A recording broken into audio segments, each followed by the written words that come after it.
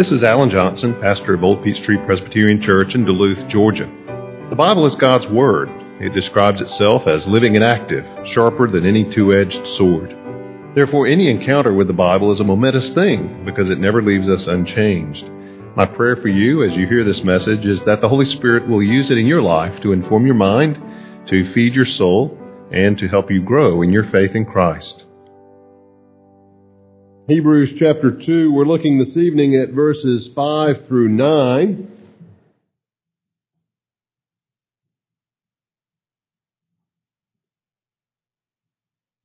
Hebrews 2, 5 through 9. Hear the word of God. Now it was not to angels that God subjected the world to come, of which we are speaking. It has been testified somewhere, "What is man that you are mindful of him? Or the Son of Man that you care for him? You made him for a little while lower than the angels. You have crowned him with glory and honor, putting everything in subjection under his feet." Now, in putting everything in subjection to him, he left nothing outside his control. At present, we do not yet see everything in subjection to him, but we see him who for a little while was made lower than the angels, namely Jesus, crowned with glory and honor because of the suffering of death, so that by the grace of God he might taste death for everyone. Let's pray. Father, we ask that you would open to us your word. These things are discerned only by your Spirit. And so we pray for that Spirit, Father, to be present with us, to guide us in our thinking, our study tonight. For we ask it in Jesus' name. Amen. The writer to the Hebrews is arguing for the superiority of Christ Jesus. That he is, specifically, that he is superior to anything that the people of God enjoyed under the old covenant. Some of those things were pretty impressive. Some of those things were pretty attention-grabbing. You know, what a prophet says, "Thus says the Lord," and it comes to pass. That's the kind of thing that could make you take notice. But Jesus is superior to the prophets. The prophets said, "Thus says the Lord." Jesus says, "Truly, truly, I say to you."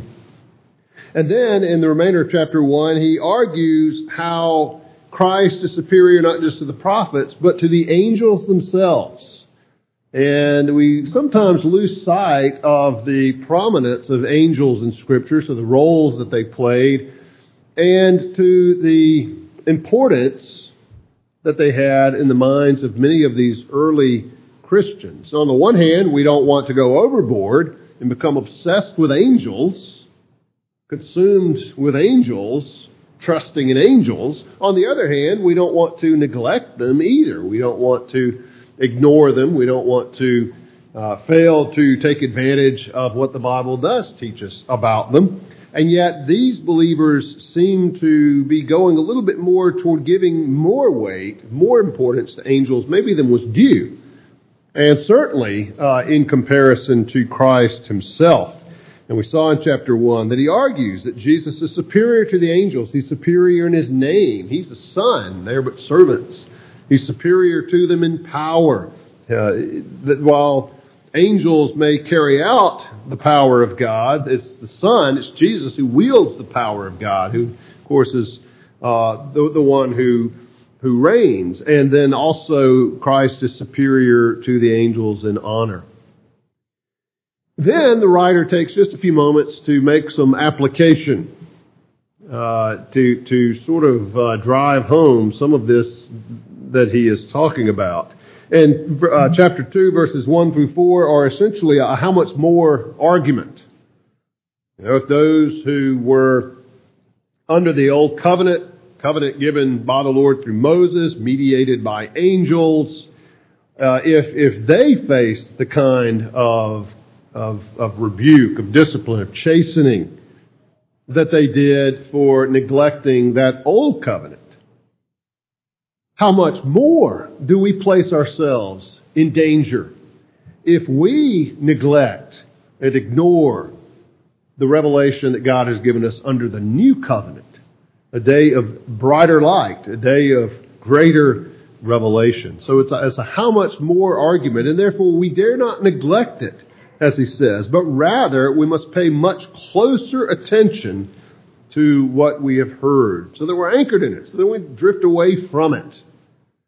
But now he returns again to his teaching on the superiority of Christ, again with relationship to angels, and specifically here, emphasizing Christ is superior to the angels in terms of his rule over all things. Now, we see that in verses 5 through 9, where he explains that rule basically in three ways. Now, each of these three is hyphenated. Couldn't come up with just one word, adjective for each one as you go through the passage there. So each one of these will be hyphenated descriptions of the rule of Jesus.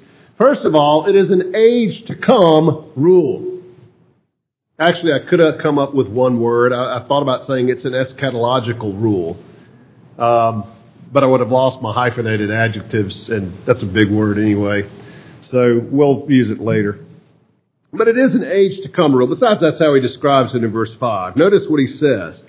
It was not to angels that God subjected the world to come, or the age to come, of which we are speaking.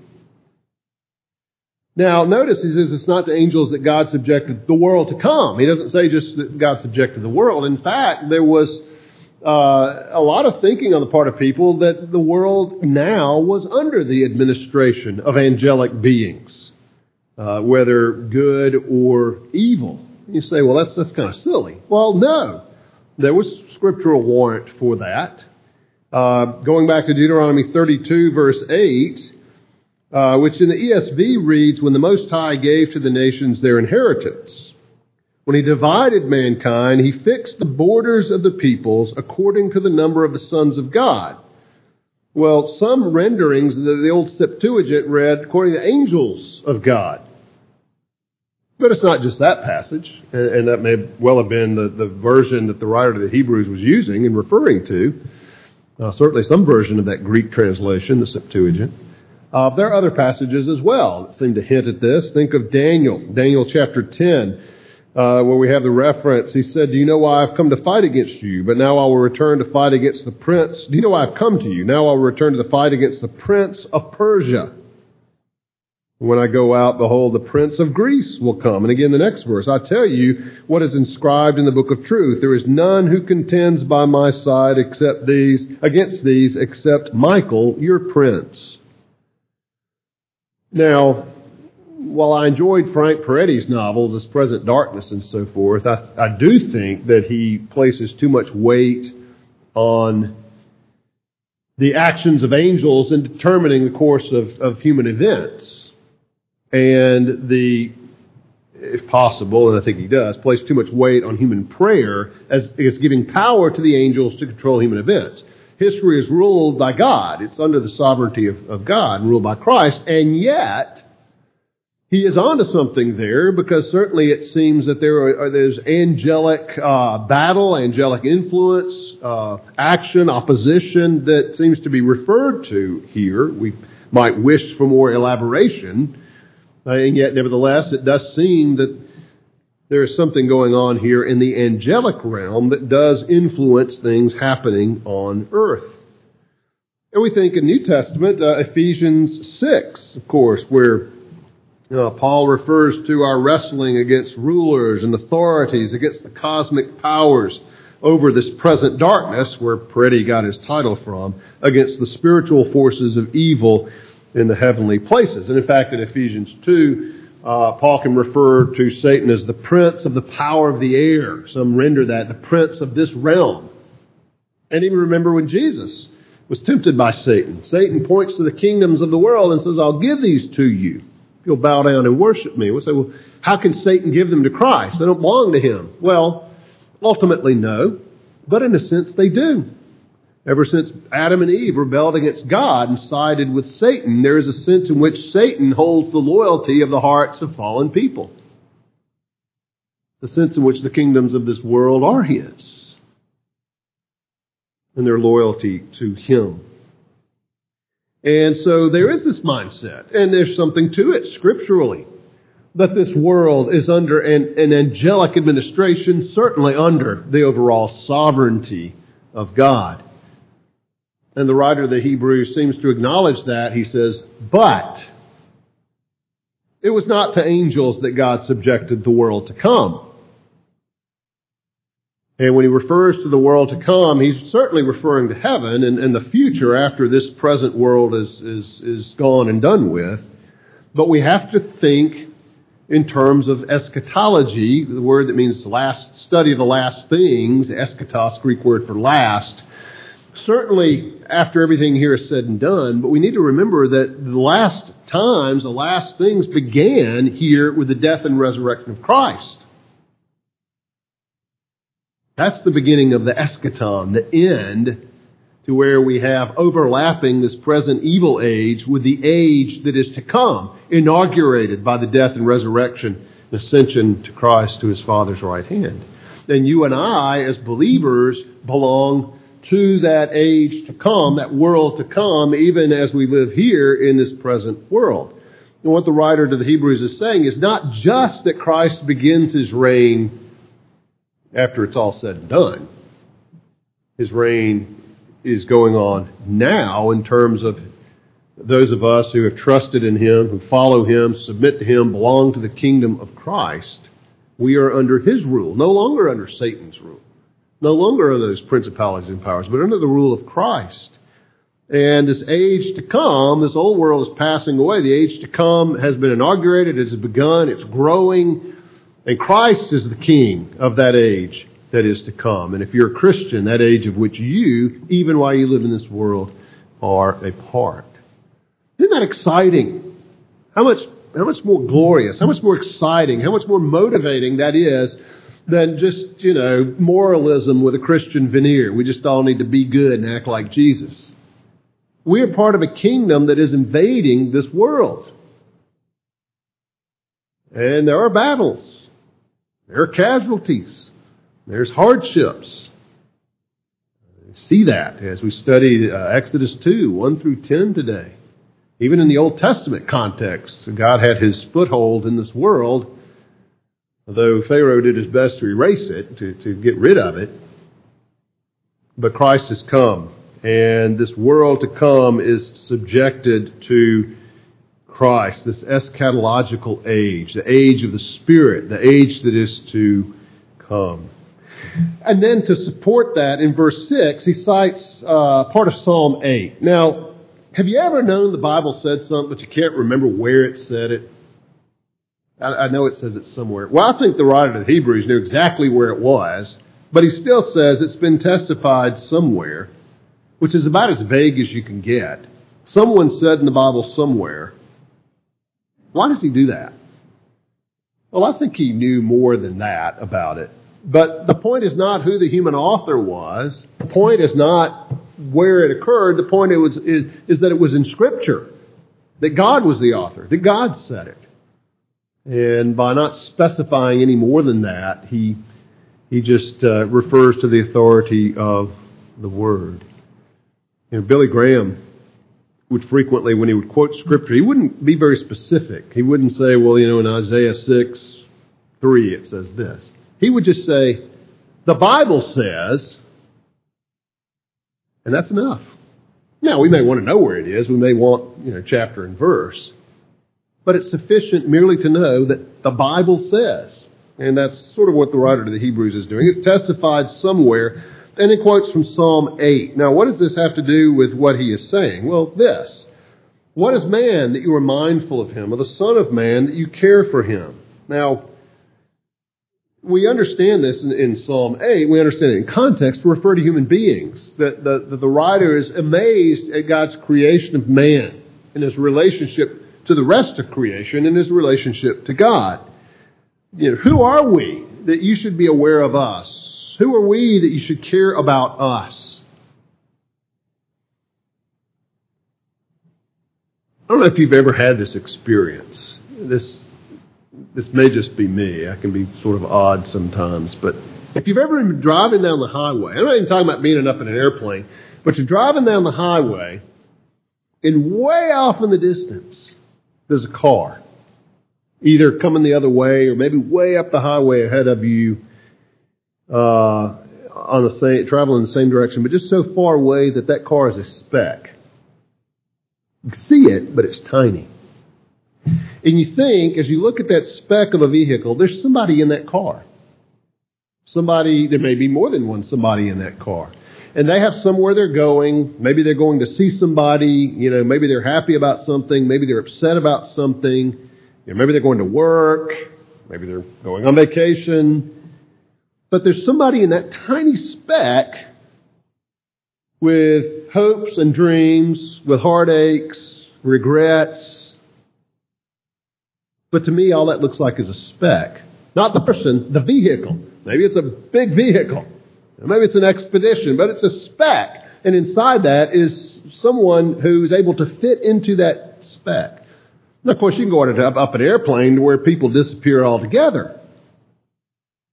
And I think about Psalm 8. What is man that you are mindful of him? I look at that vehicle. All I see of that vehicle in the distance, a mile or two up the road from me, is a speck. Think what we look like to God. And you begin to experience something of the psalmist's amazement that God pays attention to us at all. Verse 7, you made him a little while lower than the angels. You've crowned him with glory and honor, putting everything in subjection under his feet. And that's true. God has placed us in charge of this world. He's given us dominion, stewardship, to exercise stewardship and dominion over it, to cultivate it and tend it to the glory of God. And yet, in its fallen condition with a curse, it's often unruly, and we often do not govern it very well. Now, this is true of people, and I think it's true of people first and foremost. But the writer of the Hebrews takes it and uses it not of men, but of the man. Pilate, behold the man, eke homo. Behold the man, Jesus, the man. And if it's true of people generally, it is true of Christ specifically and specially. And he even refers to the Son of Man, which is in the Old Testament merely a Hebraic expression referring to people. Think of Jesus' prayer in John 17. It refers to Judas as the son of perdition, as the NIV translates it, one doomed to destruction.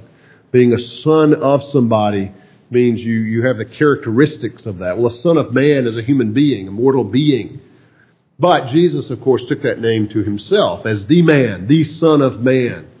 Messianic title.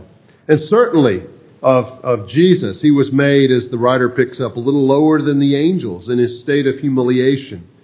And yet now God has crowned him with glory and honor and put everything in subjection under his feet. And Paul also picks up on this. The great chapter, 1 Corinthians 15, chapter on the resurrection. He says, and he quotes, "For God has put all things in subjection under his feet." Also a reference to Psalm 110 as well as Psalm 8. But when it says all things are put in subjection, it's plain he is accepted who put all things in subjection under him.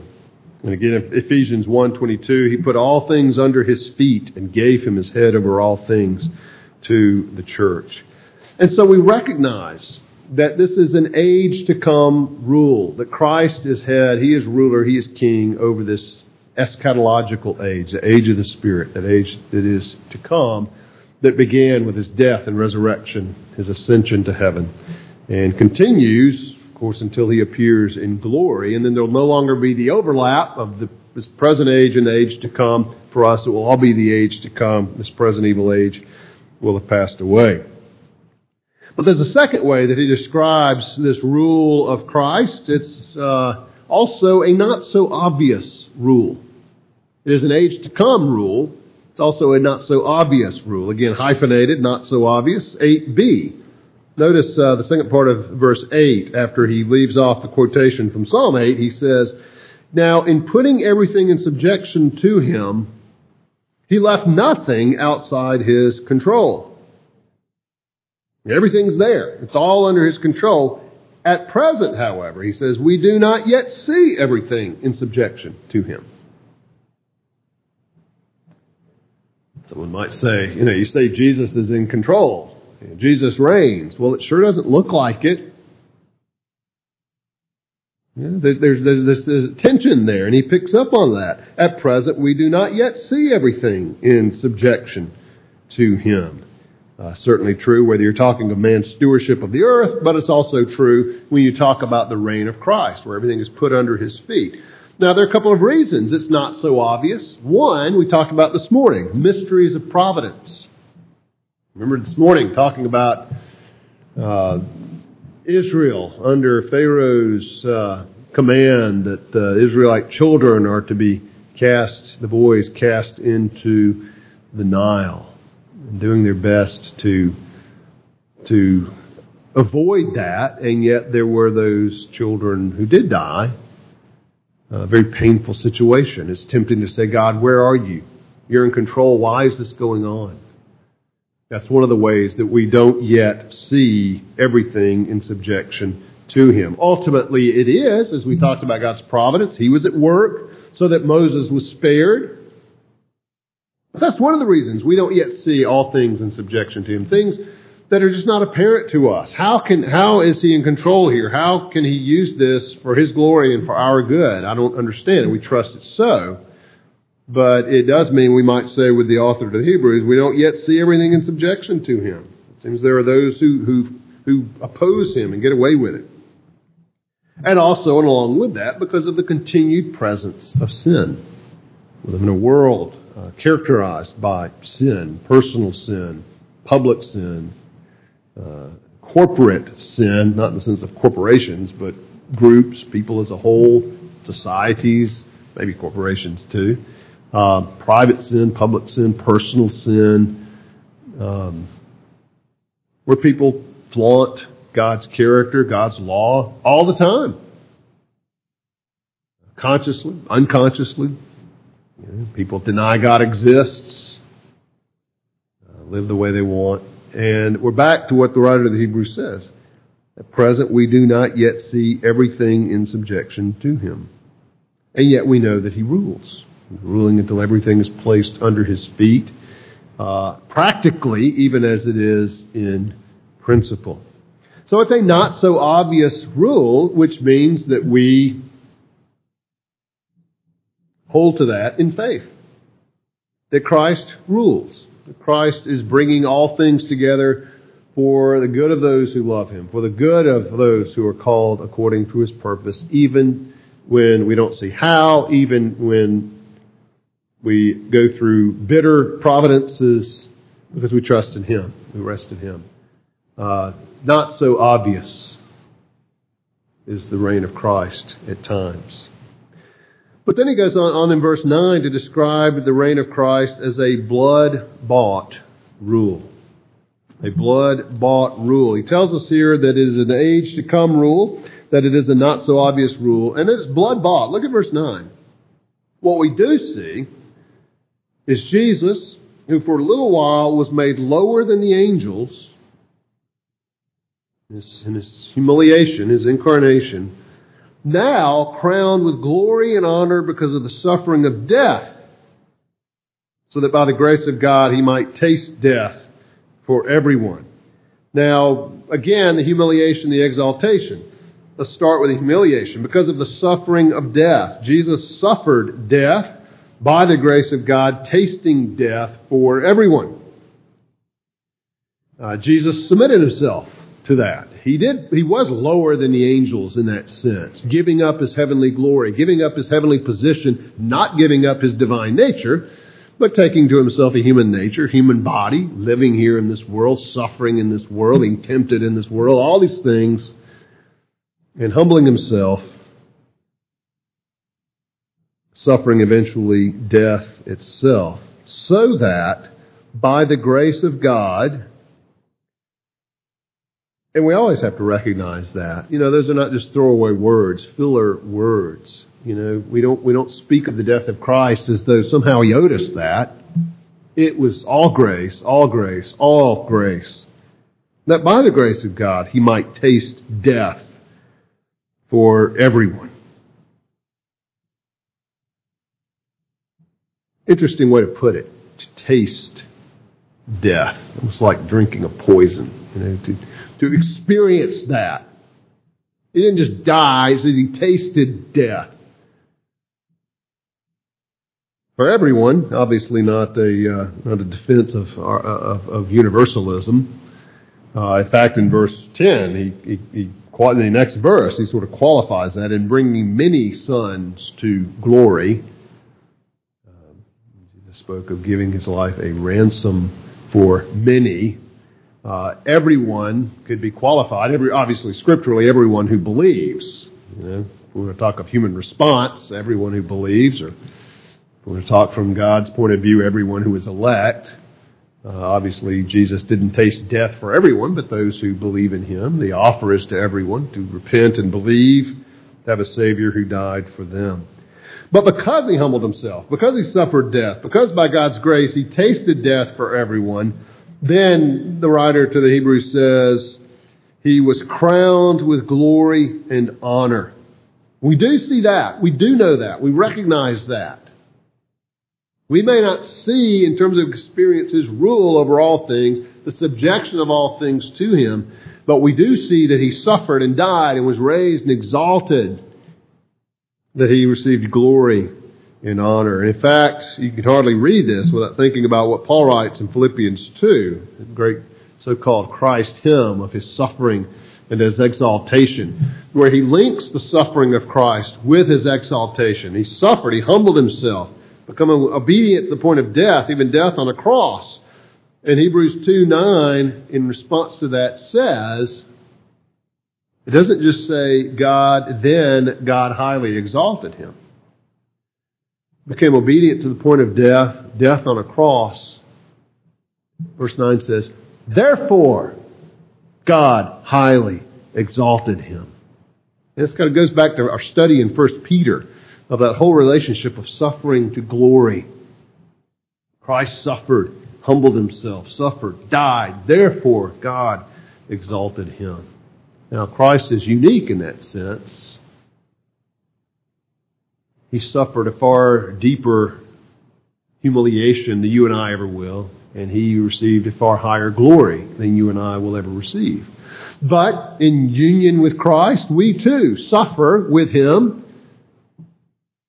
and we will be raised to glory with him, sharing in his suffering, sharing in his glory. And because of that, we know that everything is in subjection to his feet. You see, Satan's temptation to Jesus was, you bow down and worship me, I'll give you the kingdoms of this world. The temptation was to receive the reign, to receive the glory, to receive the rule without the cross. Just bypass that pesky detail of the suffering and death. And that's the temptation to us. We want glory, we just don't want the suffering. Whether it's persecution or any other kind of suffering because of this sinful world, sickness, injury, whatever. And yet the two go together and the one follows the other. Suffering with Christ, enjoying glory with Christ. We see that, we know that, and therefore we are assured that everything is and will be in subjection under his feet. You see, Christ wouldn't go for Satan's temptation.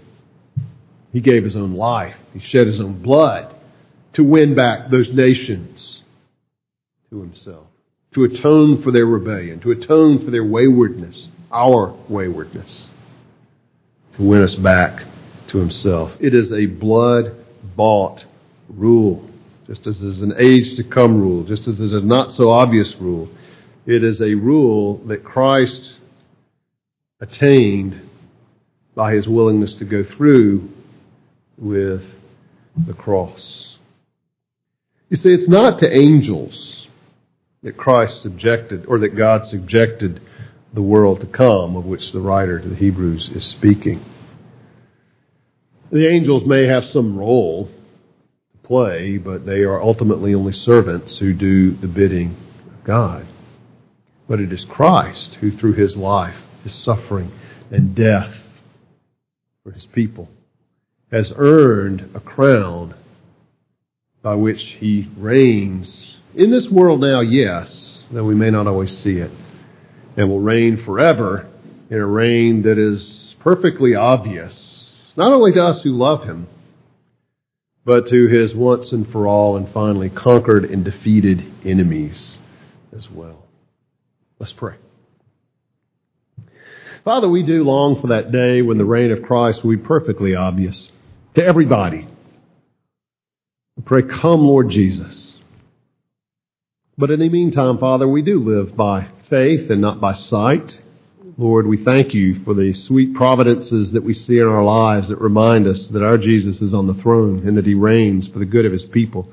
And Father, increase our faith in those bitter providences when we suffer, when life is hard, to trust that all things are in subjection to our King. And he's working them all out for our good and our blessing and his glory. We pray in Jesus' name. Amen.